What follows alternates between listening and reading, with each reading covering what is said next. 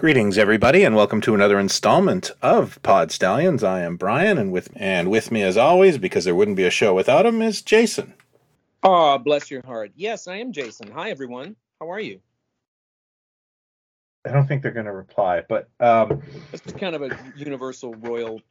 Okay, you just the world. That's me embracing the world, not just the show, not just you. That's my universal greeting. Well, hopefully, what's said about giving love is it comes back. Well, listen, I've paid more and gotten less for love. No good deed goes unpunished. What is this, episode 102, 103, 102? This, I don't remember. I think it's 102. I think it's 102. Look at us. I remember when we were just episode 20. Barely shaved back then. That's a lot of episodes. That's a lot of topics. Yeah. That's a lot of us talking sent out into the void. And I like to think that it's bouncing off satellites right now, going into outer space. Can you imagine? That's a great idea for a show or a movie. Yeah. Where some hyper intelligent race got some wires scrambled, and all they're getting is our podcast. Oh, that'd be amazing. And they think that we're the two smartest people on the planet, and they're looking because of all the incredible knowledge that we have. These wise men have so much to say on the subject of Tom Baker. Well, it's like a combination. It's like it's stealing from Galaxy Quest, and it's stealing from Explorers. Oh yeah, a movie. And there's also a Futurama like that. And they're obsessed with our pop culture, but the only voices they're getting that are critiquing it or talking about it are ours, and therefore they think we must be. We are shaping their experience. That's right. That's right. So and now that's a planet that's very mixed on Buckaroo Banzai. Yes. Even there's bloody wars. Even they haven't come to a consensus on Buckaroo Banzai. Highly advanced race, highly intelligent. But it's episode 102, and we're very excited to be here. Yes. Yeah. And for once, I will not be yawning this evening because I just woke up from a brilliant nap. So. Had a nap. Well, listen, I want to say, because we've come so far with this and we've done this, for those of you that know Brian from all of his other adventures and other things that he constantly sort of is involved with and talking about and posting about, etc. We are the two pilots of this thing. We are driving the ship, or driving the. We are the co-managers. The Chrysler Cordoba, if you will. Mm-hmm. We are both the engine and the drivers, but Brian is sort of the computer electronic system of the vehicle, that without that your car's dead. Your car ain't going anywhere. So Brian does all the heavy lifting with getting this thing out to the universe. I am just the sex leather interior of the vehicle. Mm-hmm. You're the eye candy, sir. I'm the Corinthian leather and the air freshener, basically, of the car. But so thank you, Brian. As I probably don't do enough, because without your sending this out to the universe, you made me think of it when you said that. Like we can sit here and chat and do this, but you're the one who, we slice the bread together, but you package it and get it out to the store and send the signal out. So without you. Yeah, my pleasure. I really enjoy doing it. And it's gotten down to a science. I used to sit there and cry, but now I've figured it out. And well, it's it's a huge part of the process that you're doing. So, because I can barely send attachments. Everybody knows that. Yeah, it's funny. My kids will watch TikTok while they're having breakfast sometimes. And to me, that is, what is this? I don't understand it. To me, is if you did a kind of a parody of the future, what the future is going to be like 25 years ago, TikTok would be in it. People watch little 5-second shorts with no attention span. So I'm not as techie as I'd like to be, but it really is ouch my balls. It truly is. Like it is. It is ouch my balls. is what TikTok tends to be. I'm not saying you can't get good information from it and good things can't come from it, but it is all part of this bite-sized world that we're living in, this, headlines only, or, someone said, puts a tweet out and says, did you know that so-and-so did this back in 87? And before you know it, for 24 hours, everybody wants them dead. And then 24 hours later, somebody goes, it wasn't that Tom Sawyer, it was the Rush song Tom Sawyer, or whatever it is that they've got. Yeah. And everybody has to spend 48 hours apologizing to said thing because no one's digging any deeper. And that's really what we're doing is kind of the antithesis of, watching a lot of YouTube stuff, because we're going to talk about the thing that I'm doing right now. Might as well. Yeah. I'm now doing a new project that I've been hired by Entertainment Earth to do, which is a little pop culture show. It's called Plastic Soul. It's my thing. Great choice. Thank you. And each one is 7, 8, 9 minutes long, and it's just about it sometimes ties into items, current things that are happening and that you can order and that are out there for anybody to find, or it's just me riffing on Kenny Everett, or the Monty Python records, or my first trip to London, anything, whatever sort of strikes me, and then it's maybe tie it into something current toward the end. But it's just me talking to the camera and just telling a little story, and filling it up with images and little references and things like that. And kind of, it's grown as it started, and I knew it was going to be a little bumpy the first few, because I'm trying to find a tone for it. And looking at all this stuff on YouTube, which I watch all the time anyway, but it's either somebody sitting in a chair looking at the camera for 90 minutes, dissecting the new episode of Discovery, Star Trek Discovery. And it's longer than the episode itself.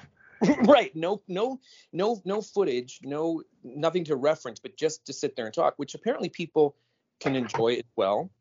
Or they're nice, 20, 25 minute, like Toy Galaxy ones. That's just, he sits down and he's got that script and it's just digga-digga-doo, with tons of information, coming at you. But it's in a nice, packet of info there. And then there's some that are just, 3-4 minutes, or these tiny little, or the headline of it doesn't match what the thing is, but they've got you there to look at stuff. And it's hard to determine where people go for information, or how much they can sort of take. I'm trying to make these Plastic Soul ones to a reasonable length of time, like 8-9 minutes, where you go, okay, I got the info, I'm good. And how much longer can I look at this guy? He's so hideous. You know what? I'm the exact same way, and it's just, it is what it is. I have friends who can review Amigo figure for an hour, and they have a following. I'm not going to say they're doing it wrong. They're able to sit there and pontificate on something. I can't.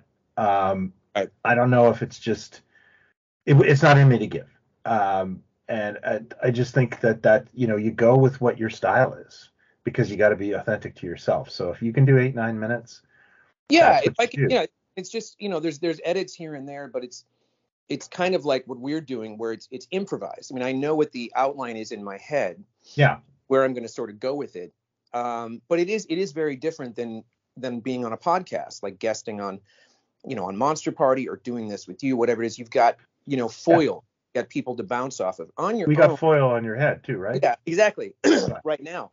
Yeah. It's different just kind of doing it on your own, because you can get sort of self-conscious and think, how much longer, do I sort of go with this? But like when you do your videos of like, I'm just trying to think off the top of my head, like some of the bootleg, when you get those bootleg shipments and that is not a bite-sized bit of information, and it's not a 30-minute bit of information. It's like a perfect digestion. You know what I mean? It's a great little meal that tells you what these things are. And, because those tend to be like 9-10 minutes long or so.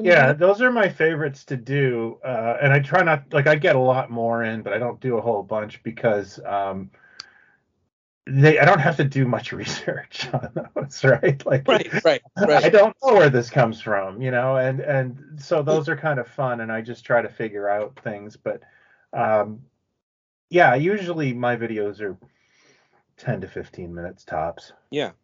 Yeah, see, that's a nice bit of information. Like, again, nothing against somebody sitting in a chair Oh gosh, no.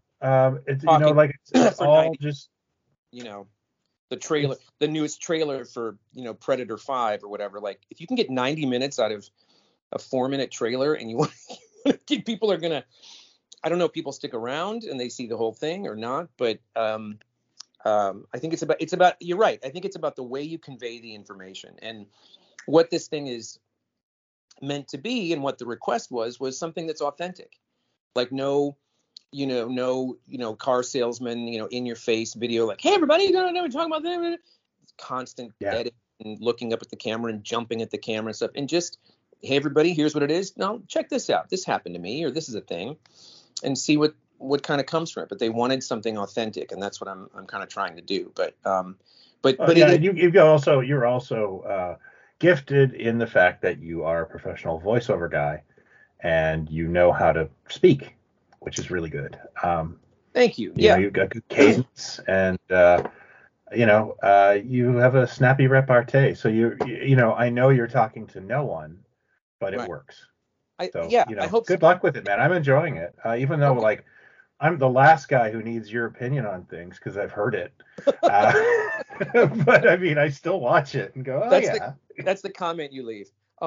yeah, I know. Because I talk to him all the time, so I'm not sure who Actually, I don't need this. Yeah, this. Thumbs up though, thumbs up. yeah, But I thumbs don't. up. But I don't know who this is for. Look, Brian, stop leaving comments. It's not what I meant when I said please leave a comment, for God's sake. In 2009, you said something different in regards. No, every one of yours is like, we covered this in one of our podcasts. Yeah. Like, every comment. Yeah, this was good, but by the way, we covered this in one of our podcasts. I flirted with one of those and thought, no, you got to get the momentum going before you're being a knob. So I just passed on sending something kind of snarky. That'll come. There'll be plenty of time for that if this keeps going. So now's the time for me to say to everybody who listens and who's loved the show and loved what we've done, and I would never sort of cash this thing in, but I'd love everyone to check this show out. It's on the Entertainment Earth YouTube channel. It's called Plastic Soul. I think we've already had about 15 or 16 that have gone up already. I'm well ahead in the shooting of these and writing of them and stuff, but they're evergreens. They're not they're not really timed to this movie that's going to come out or this item that just hit or something. It's just kind of and the nice thing I like about them is you're not trying to tie it in to a deal at Entertainment Earth or anything like that. You're just speaking about stuff you love. Yeah, pretty much. In fact, that was one of the things that I would sort of get hung up on, was whether, if I talk about this thing, is there something on the site that whatever. But then the brief is just kind of talk about whatever you want. You just go anywhere you want. But I do, like I did one about the Marvel, the little 4-inch Marvel figures that I love. Those new. Yeah, those are cool. But I start with the Fleetwood stamp sets, which I still have mine in a little gold box that has the little. I've never received any letters from you with Fleetwood stamps on them. Well, see, the thing is, I have the little booklet that you put stamps in as well. And I found this, and I took some pictures, and it's got, one, like for the Hulk, I drew like Bruce Banner changing into the Hulk. Yeah. And Thor, I drew a little hammer. But there's one that's like Silver Surfer fighting Human Torch. And there's another one where Spidey's fighting Captain America. So I open with these and then riff on. It seems like Marvel might have gotten into my box of precious things and found the notebook, because they clearly storyboarded off of my ideas, blah, blah. Mm-hmm. And then make your way around to the Marvel figures. And then and of course they're all up for order on Entertainment Earth. But that's about the extent of it. It's not. And also they sort of didn't want the, here's the new blah blah, a pop vinyl, the new figure of whatever, and it's going to hit Friday, but check it out, it's got wings and it's got a face and it moves, because once that's sort of out there, it's out there. Like, everybody's kind of doing the same thing. So in theory, this should be something different and cool for people to check out. And if you enjoy listening to me and us, you might enjoy listening and seeing my ugly mug in these things. yeah, you never know. But I'd love it if everybody could check it out and leave some nice comments or like them or subscribe or just fall in love with me. And any one of the above would be great. I'd appreciate it. I've added Plastic Soul as a weekly feature in the Mega Museum newsletter as well.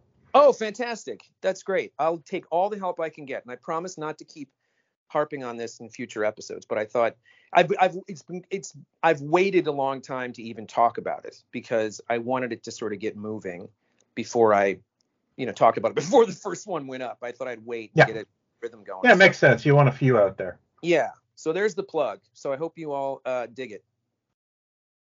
So I guess we should tell everyone the topic. Oh, I thought that was it. I thought we were just going to talk about me this episode. Is this when are we going to do an episode about me?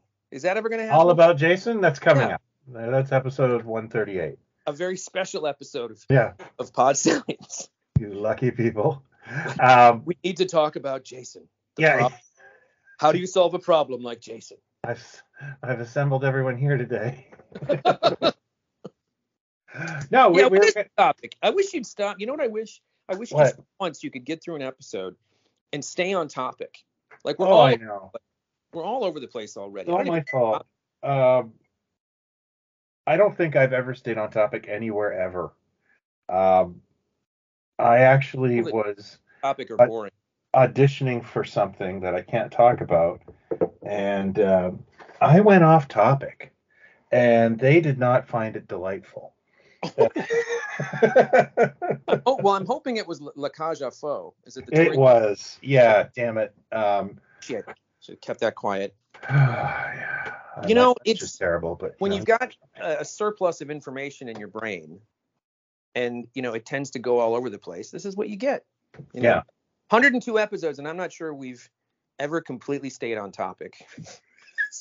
I think we pride ourselves. That should be the t-shirt. Pod Stallions. We never stay on topic. Our show itinerary would look like one of those family circuses where it says, let's follow Billy, and it's just. Yeah, it would. You got to keep up with us, man. You gotta keep up. What is the topic today? I've even forgot what the topic was. The topic is Doctor Who magazine. That's right. But we're also just going to talk about UK, science fiction publications that influenced us as, little shavers. Yeah. And I want to know, because I have a very specific story, but I would like to know when you first discovered Doctor Who monthly, because I don't think either of us knew about it when it started as a weekly in the late 1970s. Yes. Created by a guy by the name of Des Skin for Marvel. Yep. And Des Skin is one of those really influential guys that no one really talks about anymore, but he had a huge impact on the British comic industry. Oh my God, legendary. His pitch to Doctor Who, the BBC, is legendary. Follow him on Twitter if you don't, because he's great stories and really in a way, I was just telling you, I saw the first rough cut is done of the Star Wars holiday special documentary, which is called A Disturbance in the Force. And there's a great section there where we talk about Charlie Lippincott and how important Lippincott was to getting Star Wars out there. And, working with Fox and Lucasfilm, et cetera, and like taking Mark Hamill to Comic-Con in 76 and getting, Howard Chaykin to the poster and the Mark thing. But there's so many little moments that he was part of that you can go, if that didn't happen, like if he didn't get that ball rolling or change the way studios thought about promoting things, there's so much we wouldn't have had at the time. And Des Skin came to the BBC with this idea. I mean, they just didn't think that way. At that point, merchandise was, a yearly annual, maybe some candy. Yeah. The Dennis Fisher stuff had hit, but there wasn't a ton of, merchandise other than print. And I think even up to Tom Baker was sort of, like TV comic and things like that. It was where it would show up. I remember a particular comment Des Skin made saying that at this point, they were just taking Pertwee stories and drawing Tom Baker's face over them. They were. I've seen them. It's incredible. They just drew Baker's face over the the Pertwee stuff. But was it TV comic? Was that what it was in? I can't remember. It wasn't Countdown. Countdown? It wasn't Countdown. Maybe it was Countdown did have it for a while.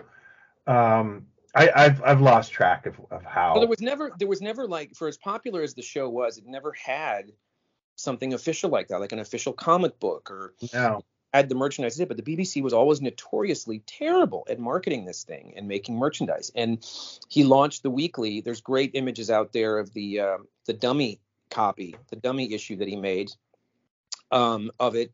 And they launched it, and they managed to get Tom Baker as well for the launch, and he'd show different events and stuff. But I didn't know. I can tell you exactly when I knew this thing existed. It was a friend of my cousin David, who we've talked about many times. Mm-hmm. I couldn't tell you the kid's name to save my life, but I remember him just being kind of like, you know, what you would have called at the time, like, that dude's a spaz, man. He never stops. He's always bouncing. He's always talking. And he was just this hyper kind of kid, you know, that my cousin David realized that both of us were watching the same show. We both knew Doctor Who, and he stuck me on the phone with him once. He said, well, here, talk to my friend.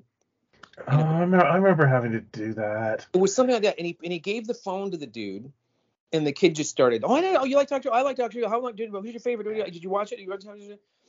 And at some point in the conversation, I'm just like, first up, I'm just kind of stunned on the other end of the phone as a 11-year-old or whatever, that I'm talking to another human that knows this show. He might have been the only other person. My cousin David watched it too, because I would tell him to watch it, and he'd make fun of it. But nobody watched it that I knew. So this kid knew it.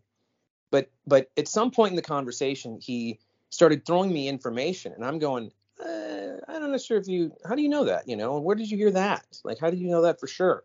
And he might have been the kid that started talking about toys. I might have said something like, I wish there were toys. I wish there was something. And it's like, oh, there was. No way. What are you talking about? And he started talking about this magazine called Doctor Who Monthly. It was Doctor Who Monthly at the time. And it was like my brain just kind of exploded. Like, what? Because, you know, Starlog, we were getting Starlog every month. And I think at that point, I may have found Fantasy Empire. That wasn't a magazine that existed at the time. Fangoria, I would pick up now and then. What was the British Starlog? Was it called Starblast? Starburst. Yeah, okay. I remember getting a Starburst annual on clearance. That was not very good. Yeah, and they brought it back. They brought it back like 10, 12 years ago. It kind of came back for a while. It was like a thicker magazine. It was pretty good. But he told me about this, and I said, I've never seen this magazine. Where would you find this? What are you talking about? And I remember him saying, well, you have to go to Shinders.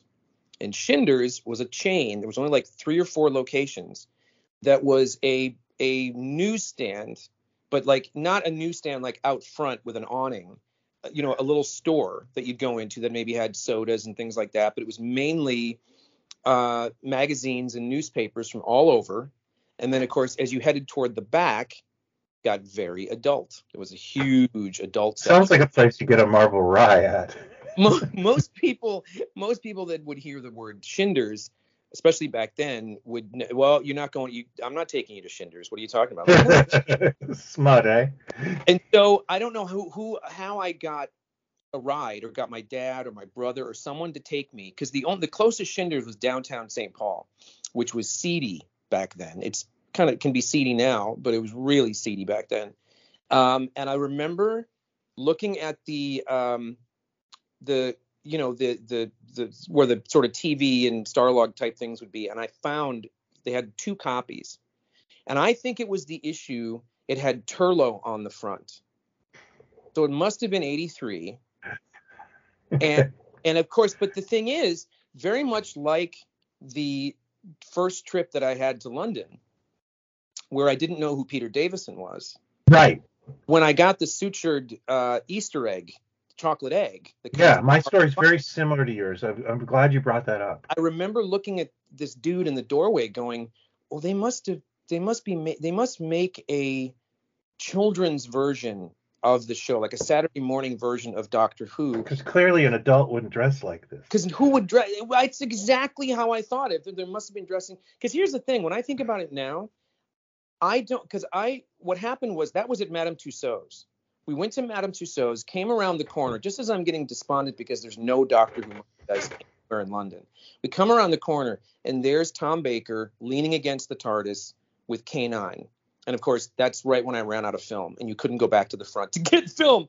So when I went in, it was that display that they had up in '81. I think he was the first person to be in Madame Tussauds twice at the same time. So Baker was in at the front, and then when you went into this special room that was all Doctor Who, it had him as Meglos. So he was in there twice. And I think it had a Dalek and maybe a Cyberman, and someone has the information. I'm sure the photos are out there. Came out the other side and couldn't wait to get to the gift shop because that's where the Doctor Who stuff's going to be. And all they had was this Easter egg. So I think even when I looked at the logo, I didn't recognize the logo on that trip because the last season of Baker had not aired in America yet, which brings up an interesting thing about the magazine. And then I'm going to throw it to you. Getting this issue with Turlough, we would get the magazine and we would be getting information out of it that we wouldn't see in shows for another year. Years, actually. Maybe longer. Yeah. I think yeah. Right. So I didn't know who he was. I knew who Davison was at that point, but I had no idea who Turlough was. But I think that might have been my first issue. But over to you, Brian. What was your first? My first issue. This is a weird story. My dad liked to gamble, and I believe, and he didn't. He was amazingly good at it, but he didn't do it. And he would gamble with us. And he'd get really we'd play backgammon for money, and we never had to pay if we lost. Mm-hmm. Just this I'll give you $2 if you win. I'll give you another $2 if you win. He'd do that. He was addicted, but he was not going to casinos or ever doing that sort of thing. So This one day, I'd say it was probably summer of '83. So I'm 12, and he goes, if you win this next game, I'll do whatever you want on Saturday.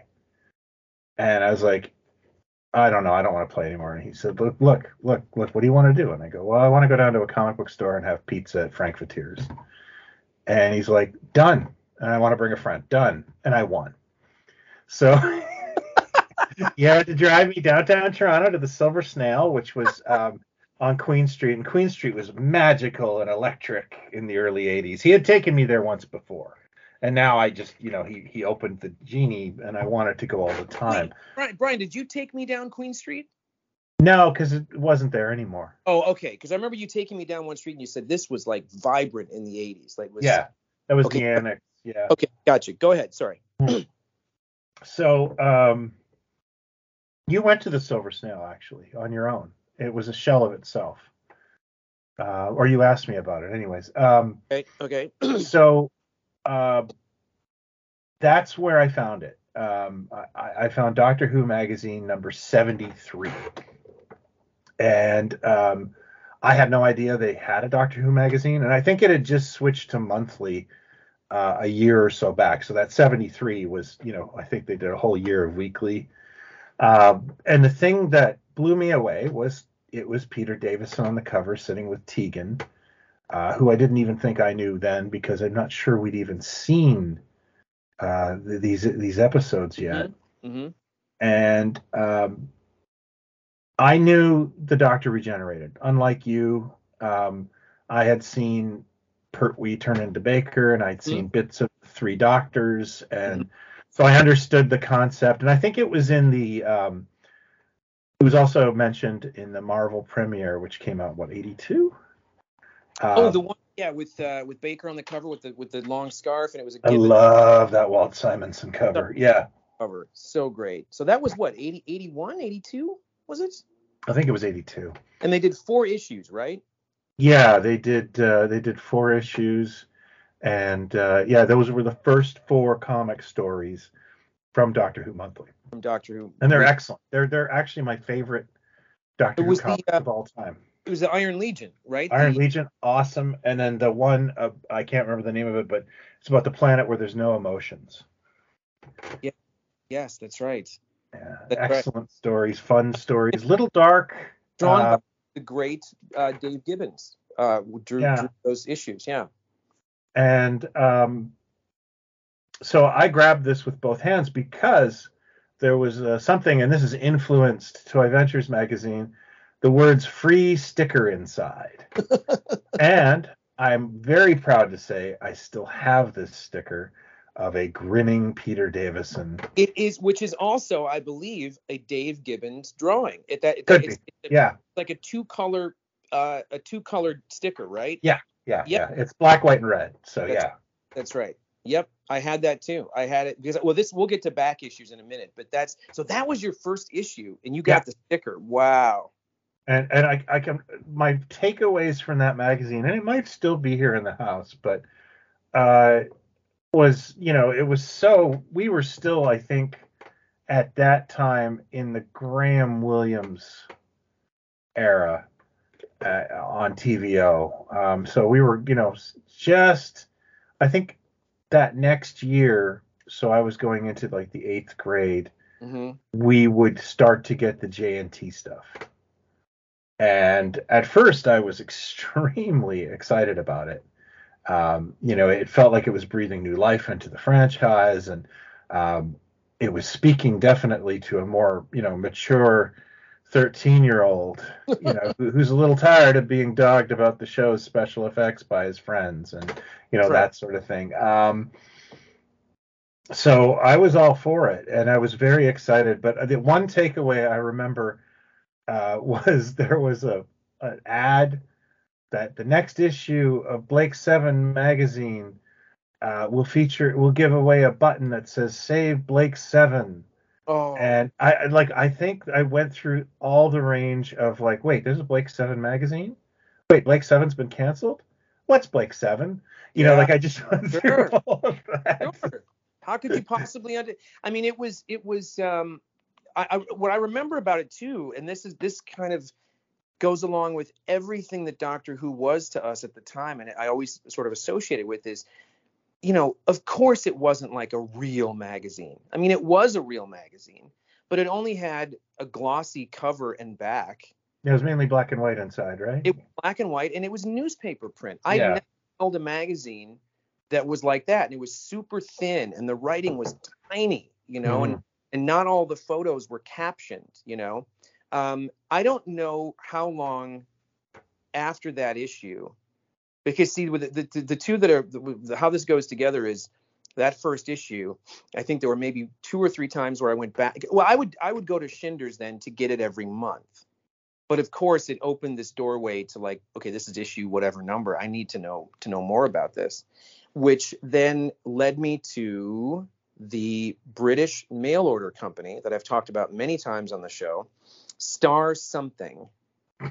Not Star Tech, but Star Something, where, as again, I've said many times, if you sent cash, you got like a 30% discount on this stuff. And these catalogs would show up in the mailbox, like in the middle of winter. And it was basically, long sheets of paper, and the whole thing was folded in half, like stapled. And I mean, we're talking photocopied, like you can barely, they would just stick things up in the upper edge that couldn't quite fit. And like you'd see Jelly Babies written sideways on one thing for, $3.99 or, whatever.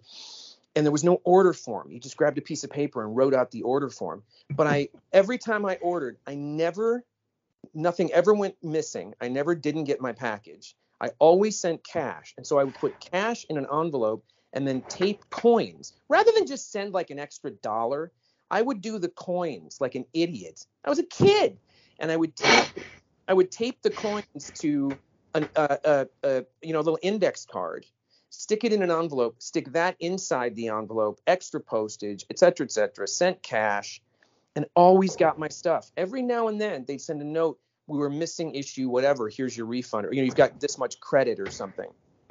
In this catalog, they had all of the original Doctor Who weekly issues that you could back order, and all the monthlies. But what really turned me on as I got into this magazine, so now we're talking 83, 84, 85, was the specials.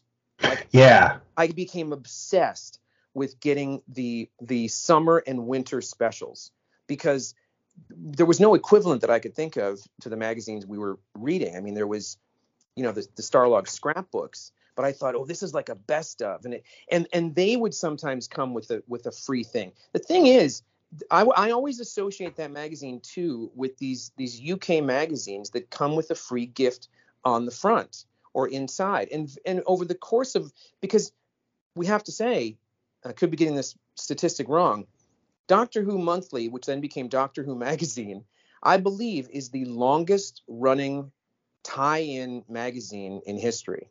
Like, it has never stopped in all. I was going to get into that. It actually kind of, I think, kept Doctor Who alive. Oh, totally. Oh my God. Yeah. Oh, whoever was, still out there hoping for it, or whatever the fan base was, absolutely. But it was, there weren't a lot of little extra, little doodads that kind of came with the magazine. I found them in many other types of magazines, which we'll talk about. But really, I think the first 2 issues of Weekly came with the rub down transfer, right? Is it Yeah, true? and in fact, I am desperately trying to find a factory that will make rub down transfers so I can do my own Pod Stallions ones. Which just makes, complete sense. Do you remember the first time? I remember the first time seeing like an issue of, maybe it was 2000 AD or like a Dan Dare type thing in the mid 80s. Again, at one of these newsstand type places that had, and they would even do it with like copies of smash hits. When I would go to record stores to find imports and stuff, they would have a few issues of smash hits from 86 or whatever. And it was like, swing out sister bracelet, or like a little, they tape on a level 42 comb or something. And it was taped onto the front of the magazine. I always thought, don't people just rip these off the magazine? But no, there they were. And it became, they eventually, that kids Doctor Who magazine they did once the show came back. I was, how obsessed I was with little premiums that would come with it. But that was it wasn't that common in the magazine. But there was one of the specials that came with a pull-out monster guide. Do you remember that? I don't think I had that one. So, and the cover of it was what was the creature from Nightmare of Eden? Those like drug creatures. Oh God! If you just had they're terror. I hate Nightmare of Eden. Terrible show. I can remember the drug that they were made into. The Grell? No. Oh man. Not the Raxasoin was the drug.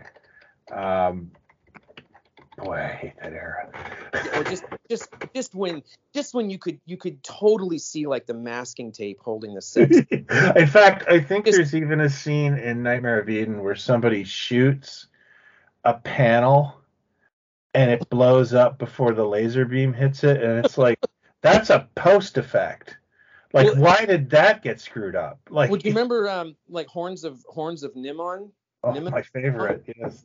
I remember because I'm a kid and I'm waiting for the creature to show up. By the way. Mandrell sisters. Mandrell sisters. Barbara Mandrell. Mandrell is on the cover of the Doctor Who Pull-Out Monster Guide. I would sort of hope for a monster or a creature or some kind of spooky villain, not like Stones of Blood kind of creatures, like an actual creature. Or Cabbage from what's it? Horror Fang Rock. But that's Hall of Fame compared to the ball bag that's in Creature from the Pit, which is, there is no amount of makeup. The Creature from the Pit, when his ship leaves the hole, it's like, did you hire a grade school to do this? Like it is. But there's from the drawing board, how, because people like the Matt Irvine always say, well, we didn't have a lot of money for the thing, so this is and he did amazing things. Things. But when you look at some of it, you go, look, maybe it would have been better if you just not bothered or made it an invisible monster or something. But when I saw Horns of Nimon, when I saw the Nimon guys, even as a kid, I thought, oh, this is like symbolic. Like this is a character within the show symbolically doing like a pantomime version of what the creature is or something. Because I always loved the High Priest in that one. Oh, he almost became the Doctor. He was up. I think they were talking about him after Pertwee. Was what's his name? Shit. No, I don't think it's shit. No, he was in a lot of Lindsay Anderson films. He was in Anya Hospital and so chewing. Oh, he's the scenery. Wonderful. I'm going to think of his name, Clive, or not Clive. It's going to come to me, but I think he was considered after Pertwee. Like, really? Yes. I think I've heard that too. Yeah, there was a lot of weird. They were going to make him an old guy for a lot. Like, yeah. But the Nimon thing is like a badly done bullhead with light up horns, and then it's a guy. I was there. A guy. Graham Crowden, I think his name was. What was it? Graham Crowden. Graham Crowden, yes. And I know he was in Britannia Hospital. He might have been in Oh Lucky Man. I think he made a lot of films with Lindsay Anderson. The trilogy that Lindsay Anderson did with Malcolm McDowell, like If, Oh Lucky Man, Britannia Hospital. I think he was in all three. Oh, okay. Yeah, I actually like those films. Oh yeah. Yeah. Oh Lucky Man is fantastic. Yeah. If is genius. But so this little monster guy was a pull-out monster guy, and then you folded it into like fourths.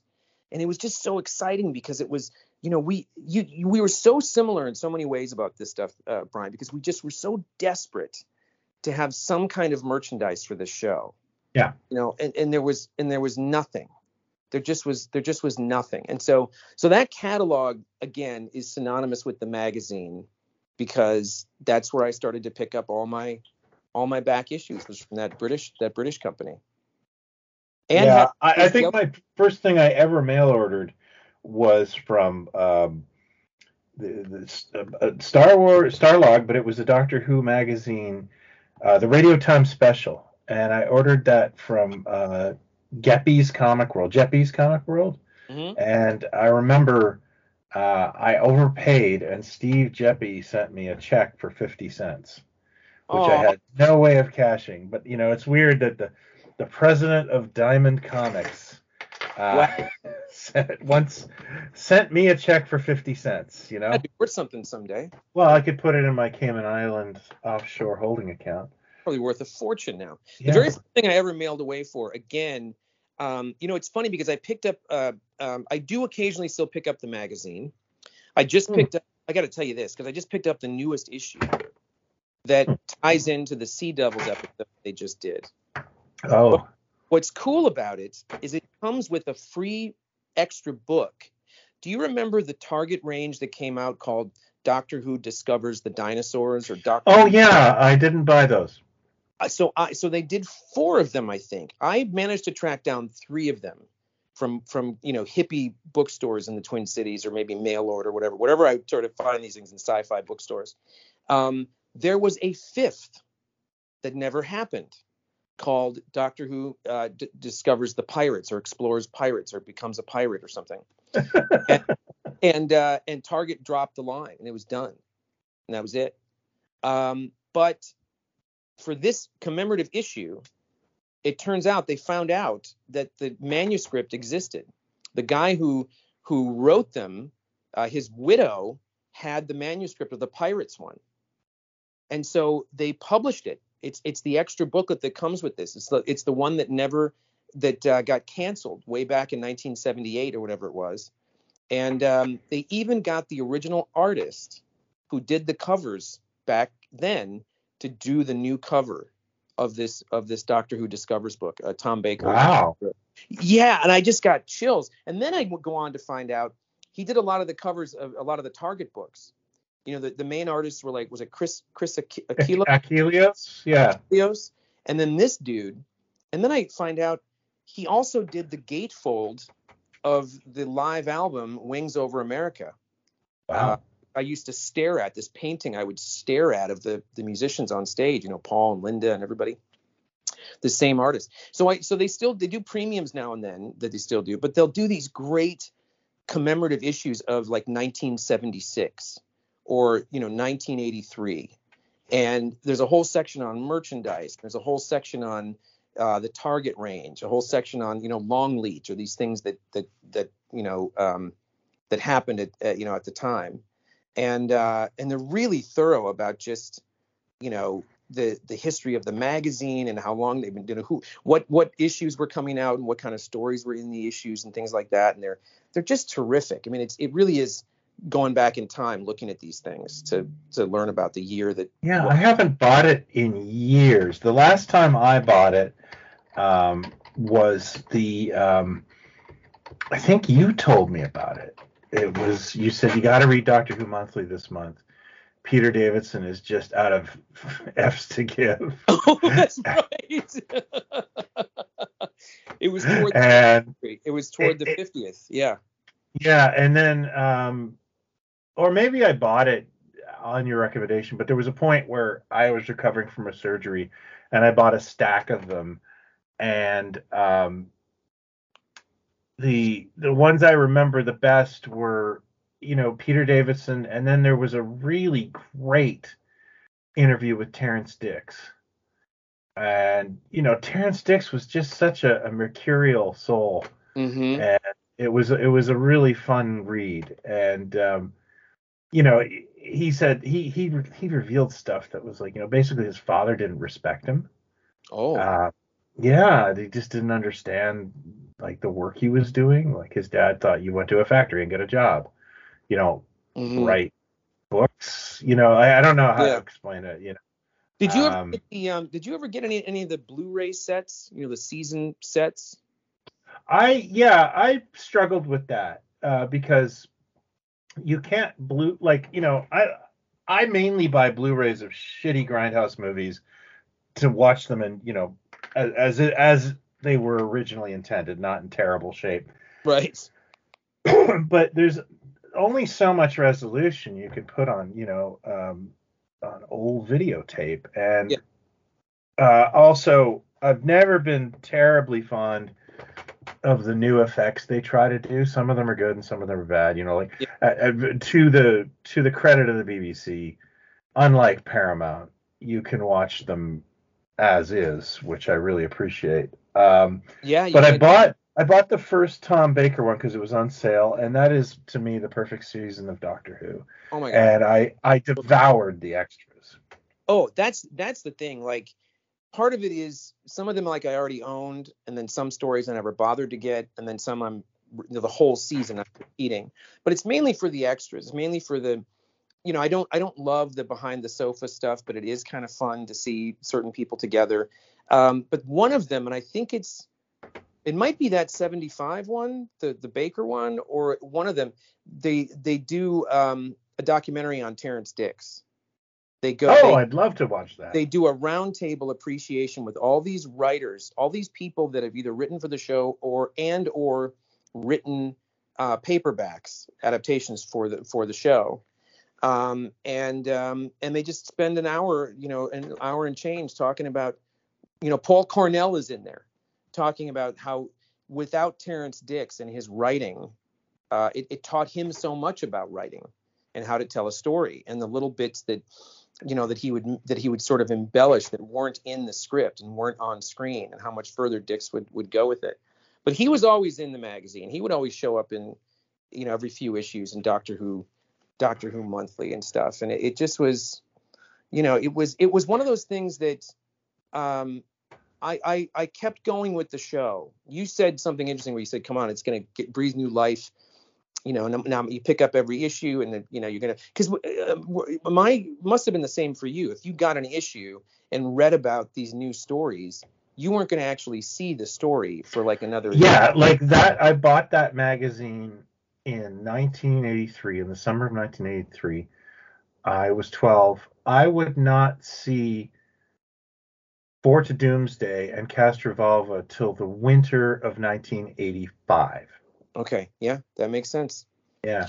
Which was really conflicting, because you're getting plot points and you're hearing about things, and the letters page of people.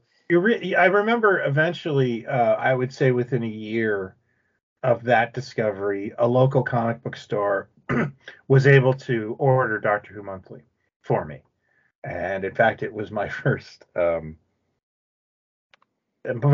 last thing of opening a file and then stop buying shit, and eventually getting that file closed on me. It was a very harsh lesson. I did make it up with, because that guy still owns a comic store to this day, and he's a good friend, and he trained me in martial arts and all this other stuff. But yeah, I'm glad he's forgiven me for welching on that. But I would buy it every month. Yeah. Until I didn't, because for me, and it's my journey, but The Davison era was a slog for me. There was a lot of good stuff about it and a lot of really terrible stuff about it. Yeah. And I think I personally peaked in the 83 The Five Doctors era, because I think The Five Doctors was actually shown that year, if I'm not mistaken. Well, no, it was actually it's still a bone of contention, because in that 83 issue they talk about it. That aired in America a day or two before it aired in the UK. Oh, okay. So I did catch it Or current. it was either that or we got it. No, I take it back. I'm sorry, I take it back. We got the paperback. Oh. America somehow got the Target novelization before the UK did, I think. If that's what it was one of the two. But they still talk about it, like, how on earth could America? Because it was just when things were opening up with America. So I remember that special airing at the right time, So maybe by 83, 84, there wasn't such a gap between when we got the shows. See, that's all very fuzzy to me. I just remember the regeneration. I remember just being gutted when Baker was off the show. My brain couldn't take it. I didn't understand what was going on. And then I was just sort of, I don't care. Why would I care? And I was very begrudgingly sort of got into the Davison stuff just to have the show back, maybe in hopes that somehow Tom Baker was going to change his mind or come back or something. But I saw that Remington Steele and you went, oh no, it's over. Well, that's right there. Yeah, it is. It's when that's right about the time I joined the Doctor Who Appreciation. No, the Doctor Who Appreciation Society of America. No, the North American. I was Doctor Who Information Network. Yes, this was the Doctor Who Appreciation Society was the first fan club in the UK. I was in the North American branch, which was the North American Doctor Who Appreciation Society, which was Nadwas. That's what it went by.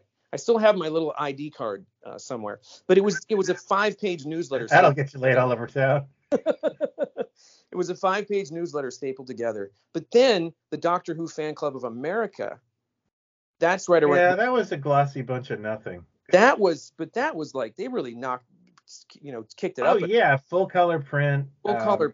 Bunch of merchandise, pins, scarf, balsa wood model. Yeah, the balsa wood homunculus the TARDIS, the stuffed canine. But that was when I'd see it and go, this is okay. Here's the other thing. This makes me think. We're mainstream now, baby. Yeah, well, you go. Well, why did it take so long to do things like this? I remember in the magazine, an item of news in the magazine was the brand new. Be sure to look for the brand new Doctor Who prismatic buttons. Oh yeah. One is the logo and one is of the Cybermen head. They never showed those on the PBS. And it was like, but that was an article in the magazine, like 2 buttons are about to come out. Stop the presses, like Mike is being dropped here, people. there was I remember the back page of an issue or two that had the Cybermen holding up or wearing the Davison T-shirt. Remember that Davison T-shirt? Yeah. But I mean, that was it. That was advertised in the magazine. Oh, this has made me think of the issue, this big special issue from 83 that I found that the magazine put out. Was I want to say Suzanne Moore or somebody Moore or someone. There was some woman in America, this all makes sense now, who got some kind of a license with the BBC, and she started making these calendars. And they were, just photos. It was Baker, Davison, maybe a Pertwee picture, a Trout. Adric, 1984. But it was like the first official Doctor Who calendar that had come out. Like the BBC had never done it in the UK, and this woman got the license. So she had those. She made a button, which I still have, it was just Tom Baker, like from the opening credits. It's one of my favorite things. Is it one of the square ones? No, it was round. Okay. But she got the button, and then she started to import the TARDIS tin, the Tom Baker TARDIS tin. Yeah, I had the Davison one because I couldn't stand that Tom's body was drawn. She must have sold those by the truckload because she was the only person that had them. And that was the very first thing I think I ever ordered was that tin. I don't know where I saw the ad, but I mailed away for it, and it was that was like. I bought one too, so obviously I saw the ad too. I don't remember where. Well, yeah, so I don't know when I got the Davison one, but I got the Baker one. Like must have been 82 or so, maybe something like that. I got mine. My Davison one I must have gotten in '84. And it was, for me, that was like the Millennium Falcon Kenner toy, because that was it. That was the only friggin' toy. And that's another thing I think of the magazine for, is when the kid said, "Oh, there were toys that were made." I'm like, bullshit, there were toys. What are you talking about? And he says he saw them in Doctor Who magazine. Well, when you'd get this British catalog, tiny, tiny little print that would tell you which issue was what, and it would sort of list 5 or 6 things that were in the issue. And I remember this particular issue that said Doctor Who merchandise guide in the, it was in the magazine, and I mailed away for that. And that was the first time I'd seen photos of Doctor Who merchandise. Like it was like a 6-page spread, grainy black and white photos. Yeah. A group shot of the Dennis Fisher stuff, and here's a talking Dalek and whatever. And I went insane in 8th grade because I saw the Tom Baker doll sitting in a black and white photo in the magazine, like in the background. And I was like, I have to have that. Well, see, I remember, okay, this is going to be weird. You just talked about the 83 Radio Times special. Yeah. There's a photo in there of John Nathan Turner. That's where I saw it. It's behind John Nathan Turner. He has a Cyberman. John Nathan Turner in that picture. I think there's it's him and Leela, I think, maybe figures are in that photo. And there were a couple other things in there that went, oh, what's that piece of merchandise? Maybe there's a Dalek in there or something. But I remember that Tom Baker was in there. And then in 84, there's a special issue that came out that was just dedicated to merchandise. And it was right around the time when, the 2 big things that came out that year, Jesus, there was an interview with the BBC licensing guy, and the magazine interviewer was taking the angle of like, why don't you make more Doctor Who merchandise? Millions of people watch this show. Well, we'd have to have a very good reason. Let me tell you about what we've got coming up. And they had those, was it Royal Dalton made those plates? Yay, plates. Commemorative frickin' plates. That was their big push for 84. It was the annual and some plates. And then there was a woman that was going to be doing resin statues. Oh, and of course, lest we forget, fine art castings and their little lead figures that hit in 83 or 84, which was like having an action figure line, because I ordered a bunch of those. I still have Tom Baker somewhere. I didn't like the proportions on them. I didn't either, but we didn't have we didn't have choice. I mean, there were. Hey, look, I accepted the Daypole Tom Baker action figure in 1988 or whatever they came out with. It's not Doctor Who. That's just a Tom Baker action figure. Those are works of art compared to the little fine which were I had little ones, and then they had like 3 or 4 inch scale. They also had a set of busts that they advertised in Doctor Who Monthly, the 6 Doctors, which were really nicely done little busts. And then the gaming company in America did those little tiny ones. Was it FASA? Yeah, I remember FASA, yeah. They made sets of figures in little TARDIS boxes, and I would get those, and I still have the ones I painted in my case. You just brought up a wonderful memory that I took Amigo, Davy Crockett, because it's the only thing I could find that kind of looked like Tom Baker, and I asked my grandmother to make a coat, and I don't know how I made a little scarf for him, but I had a Doctor Who doll. That's probably the first custom Amigo I made. That's fantastic. It was horrible. But look, I mean, you'd also find in the back of the magazine pen pals, and I became friends with a couple of people one was in Italy, I think, and one was in the UK, and I've told you several times about the UK guy that cut me off once he knew how old I was. He stopped. Suddenly the letters just stopped, because this poor guy probably thought I was a grown man writing chicken scratch. for 2 years. I mean, he sent me so much stuff, annuals and postcards, and without asking, all of a sudden a package would show up, and then one day I was like, "Tell me more about yourself. I like these movies. What movies do you like?" No, actually, I asked him, like, after writing to you for so long, I wish I had these letters. I'd love to know what he was saying to me, but I was like, "Tell me more about, what else? I'd love to know more about you. Just now that we're friends."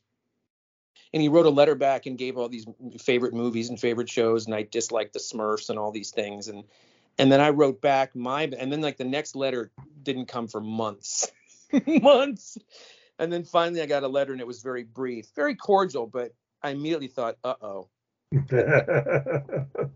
not going to write to me because I'm 13 or 14. Yeah. But he sent me a lot of stuff. But you had the fine art casting stuff, which was a big deal. And the other thing that made me think of you the other day, and I can't believe I found this. Do you remember, and this was big news in the magazine. This was big news in the magazine. And by God, I ordered one.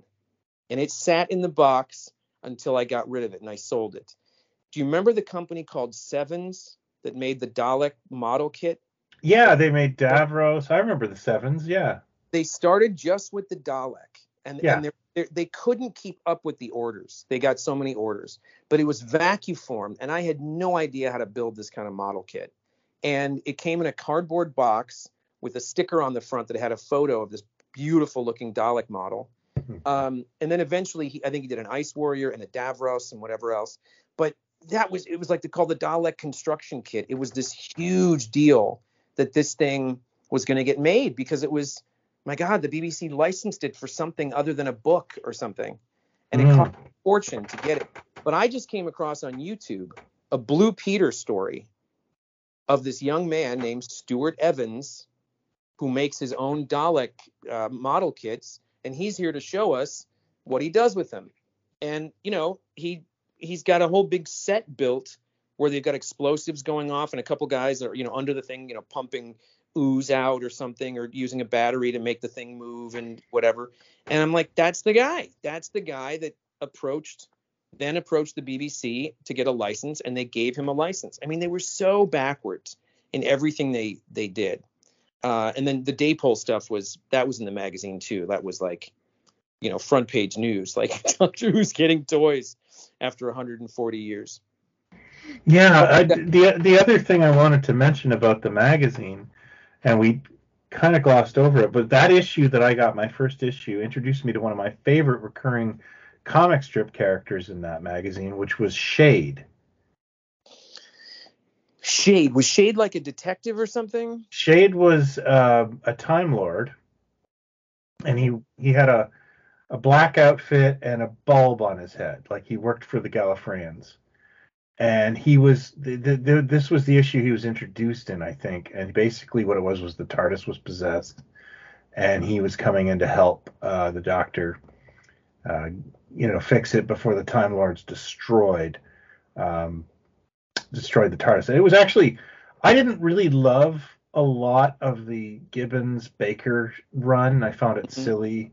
The first two issues are really good, but then they added that companion, and I remember Marvel reprinted all those, and I was never really a big fan. But I love when it hit its stride with Davison, and even though I'm no fan of the Colin Baker era, those comics are great. Well, is that the one? Frobisher? Yeah, we should talk about the comic because that was correct me if I'm wrong. Did Marvel first publish it as a weekly? Yes, Marvel published it until I think 95, and then Panini that's took right. over.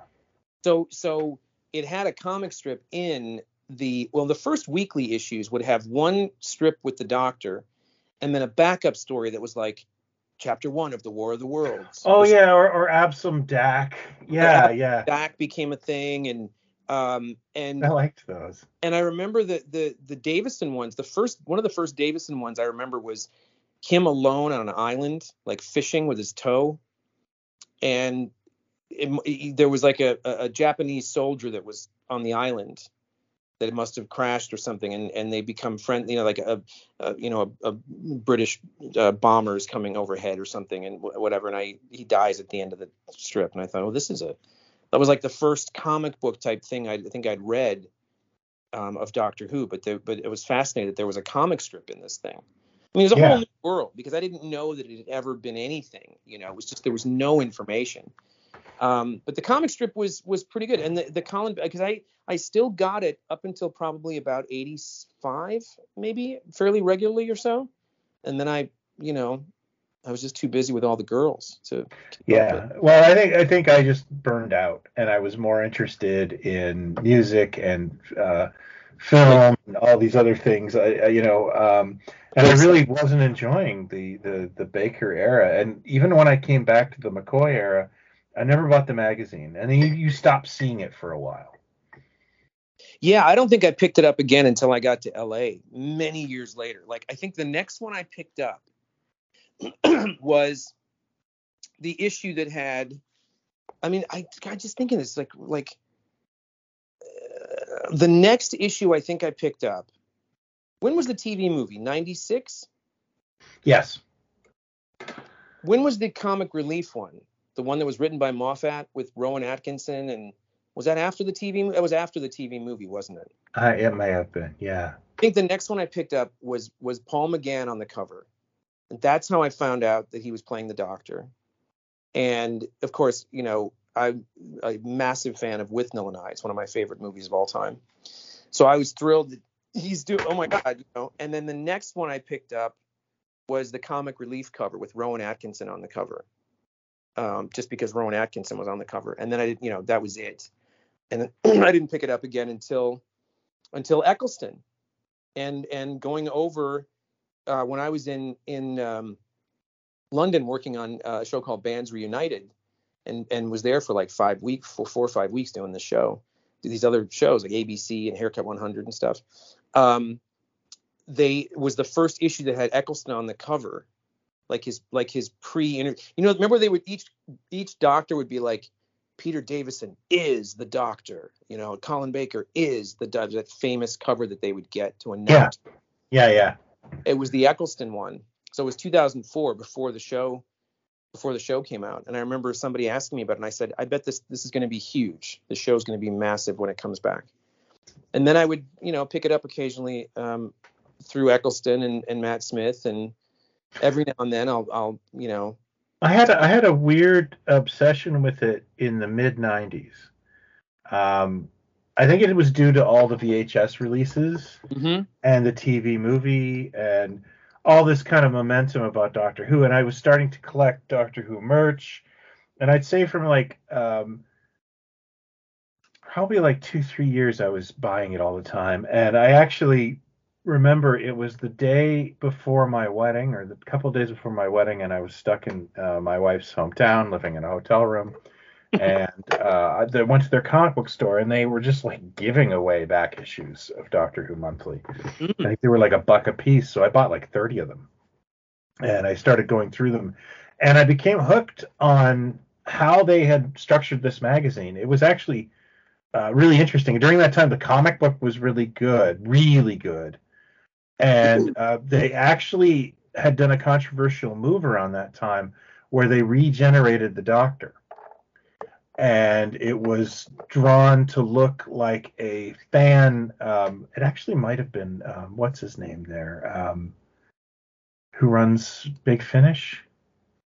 Oh my gosh. Yes. He does the voice of the Daleks. Yeah. I think it was drawn to look like him. Oh. And it was a really interesting, story. And then I guess I can give spoilers. It's a 25-year-old comic book, but it turns out to be Shade, which blew my mind, So I remember really liking that. They had a column in that every month that was written from a girl's perspective. And a lot of people didn't think she was real, but she was a classic Who fan, and she wrote this, little column about her life. And I remember one article where she found a Tom Baker Denny Fisher at a thrift shop and was super excited about it. And, stuff like that. I remember really, for some reason, Doctor Who is one of those things where I'm really interested in knowing the little details. And so that magazine really spoke to me at that time. But As all things, I eventually lost interest in Doctor Who again, or just forgot about it, got into other Yeah, things. So, sure. but yeah, I've come back to that magazine 3 times in my life. I have not picked it up since they basically youngified their staff.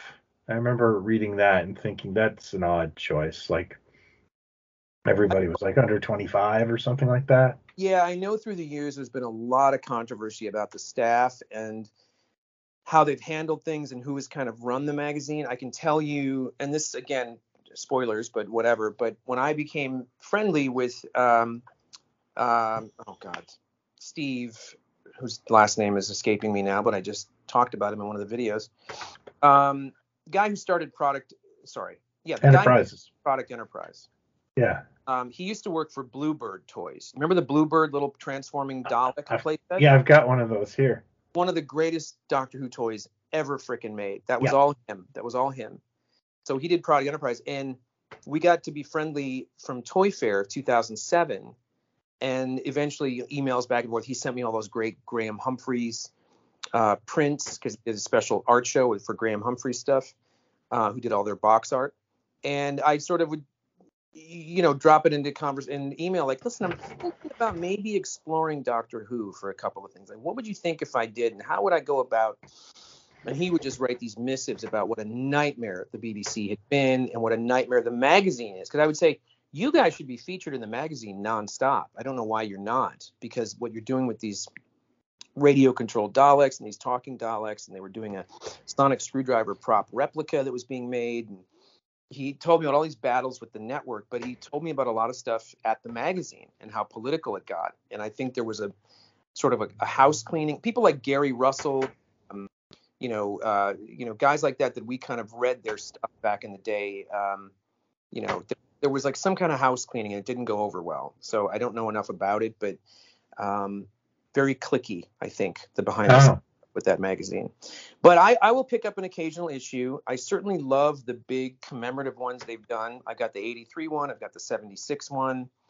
They might have done one for 1963 that I didn't get because I'm just not enough of a William Russell fan, I guess, to go through that and bite your tongue and spend my nights with William Russell and but they've done other special ones too, of just like the art of Doctor Who, like these great compendiums of design work, or costumes or location ones. They do these great special issues that are really wonderful.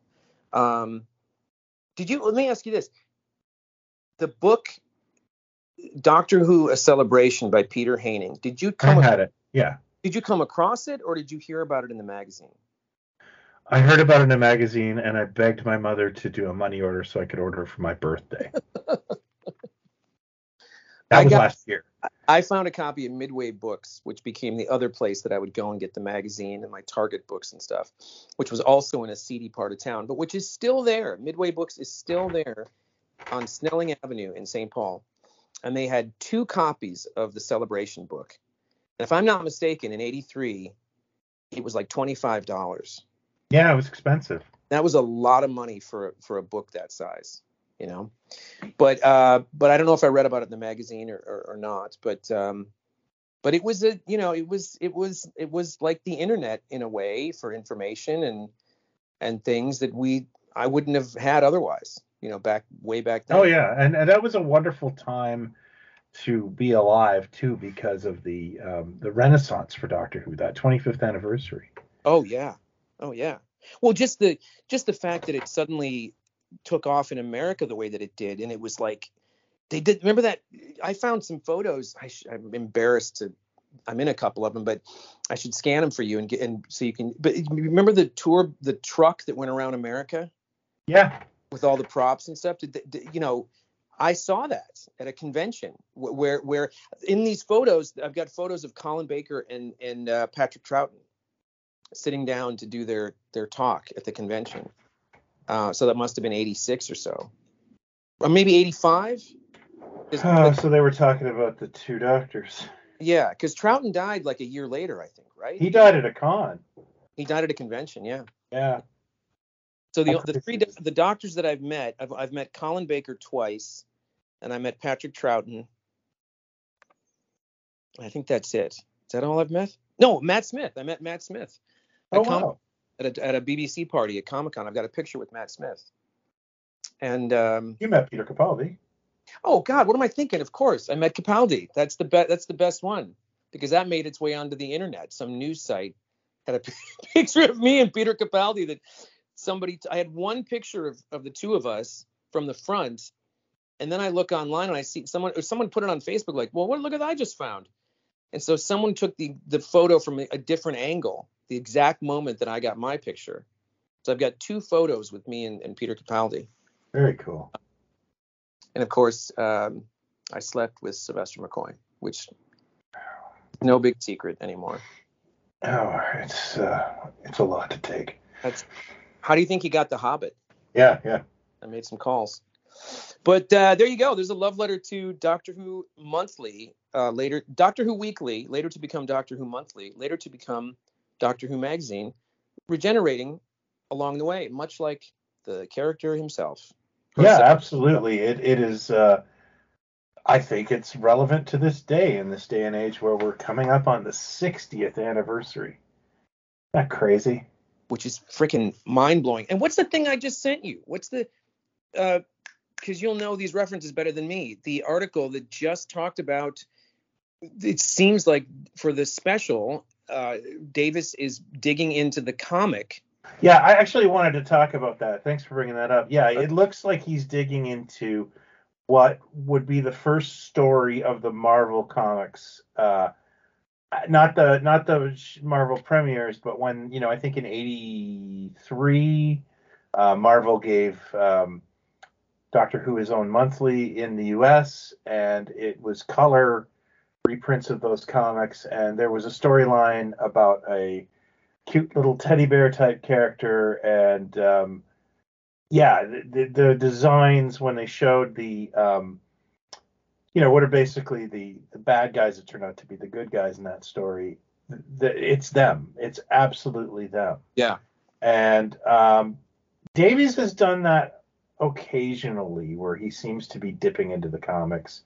There's been little things I've noticed over the years that feel like, is he a big Marvel Comics fan? Like, you just look at it, because there was a couple of stories that he did, where I kind of thought, this feels like, he took this from here. And I think that confirms it for me. See, I never knew that. Yeah. And I didn't get the episode name because I can't remember it, but the episode that introduces the Master again to the series, I forget the name of it. There's a thing with John Sim.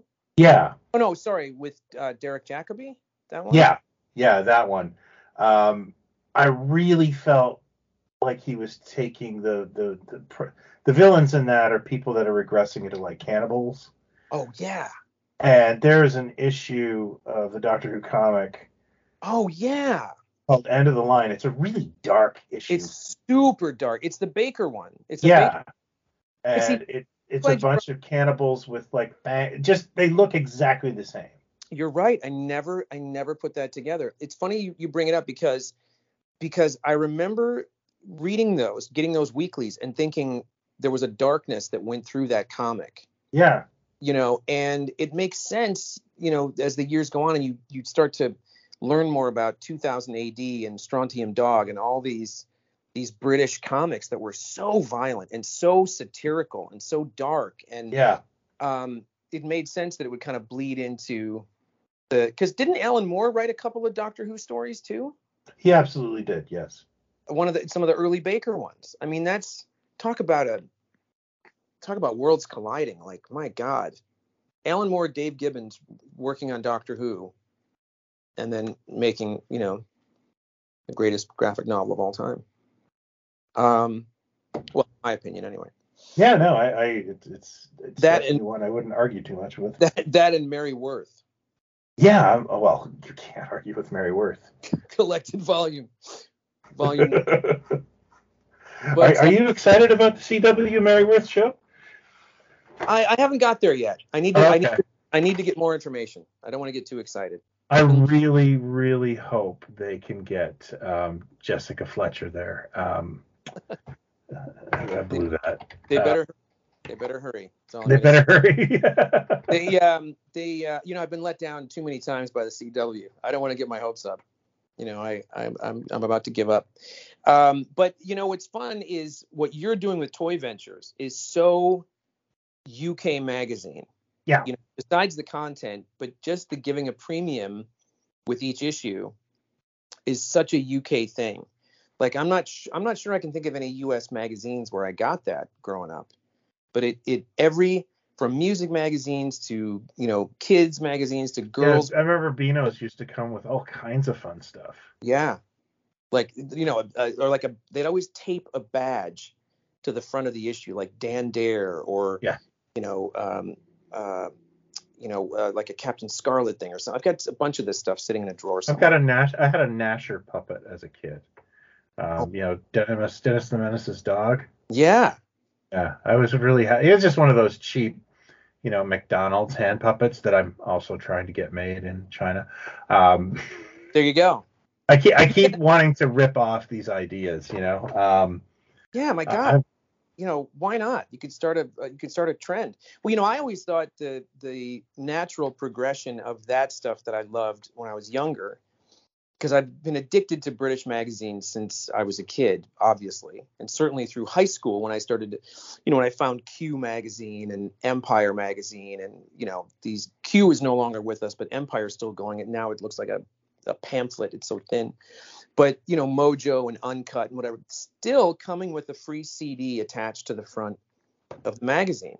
It used to be once in a while on the cover of Q, you'd get a CD sampler of the year's best music, the best of 97 or whatever. But it always made me think of those other premiums that came with British magazines. It's a very British thing to give a freebie like that away. So I'm glad to see you continue the tradition with the Toy Ventures magazine. Yeah, I would release a CD, but no one wants to hear me sing, and you never know. You never know. Maybe just the one with your poetry on it. You could. Oh yeah.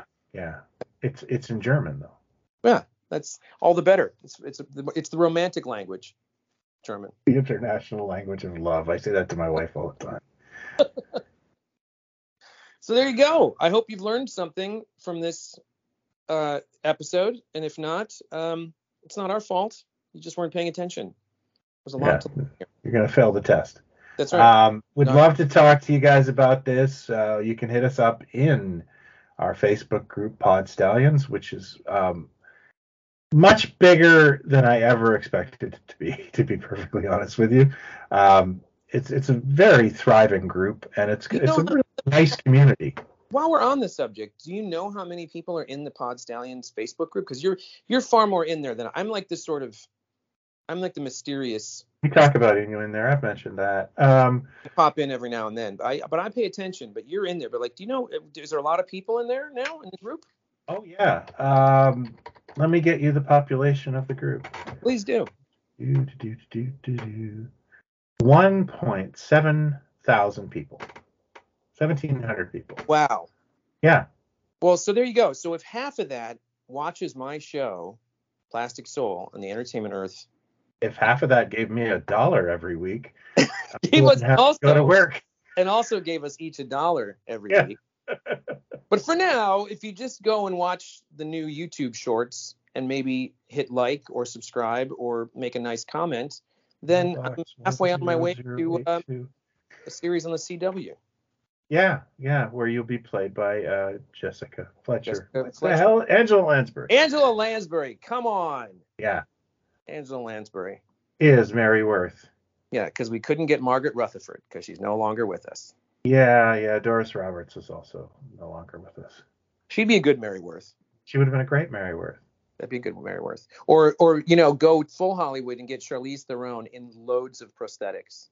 You know what's really funny is I had to go see a stage show of Annie that my daughter was on the crew of. Mm-hmm. And I watched it, and my wife was kind of amused. She said, I kept expecting, I guess I've watched too many Marvel movies, but I kept expecting an end credits scene. And I was like, what did you expect? Like Dick Tracy to come out and say, Annie, Mary Worth is missing. You know? And then I was like, okay, I want to see that movie. Get in little Abner's car. We've got to go. I love it. She's like, man, we can't leave yet. What do you mean? We can't leave. There's going to be an end credits, post credits thing. Like, no, there's no credits. Is we crazy? Oh, come on. But it was just an aside joke. And I was like, then I just kind of, and then I ended up trying to watch Dick Tracy that night, which is hard to find. But anyway, it got me into this whole Avengers of newspaper. And it's like, you know what? This isn't that weird. I bet you somewhere this is sitting on someone's desk in some other multiverse. It's sitting, like the teaser at the end of Annie will be the tease for Nancy and Sluggo, like their crime spree. The Hearst Syndicate universe is HSU. Just waiting in the wings. You should do a Dick Tracy episode too, because that's a fun. We could talk about that, the merchandise, the movie. I'm fascinated with that. I'd love to do that. I am too, because I think that is an underrated movie, and it is insane. It is completely insane in so many ways, but it is a one of a kind. So we can let's not give it away. Yeah, let's not give it away. Let's not do one right now. Yeah, don't mention the blank. Don't say anything. Yeah. You'll have to subscribe. All right. Well, there you go. That was fun. Yeah, it was great. And I'd love to hear your feedback, folks. Anyway, until next time, be well and take care. Thanks, everybody. Cheers.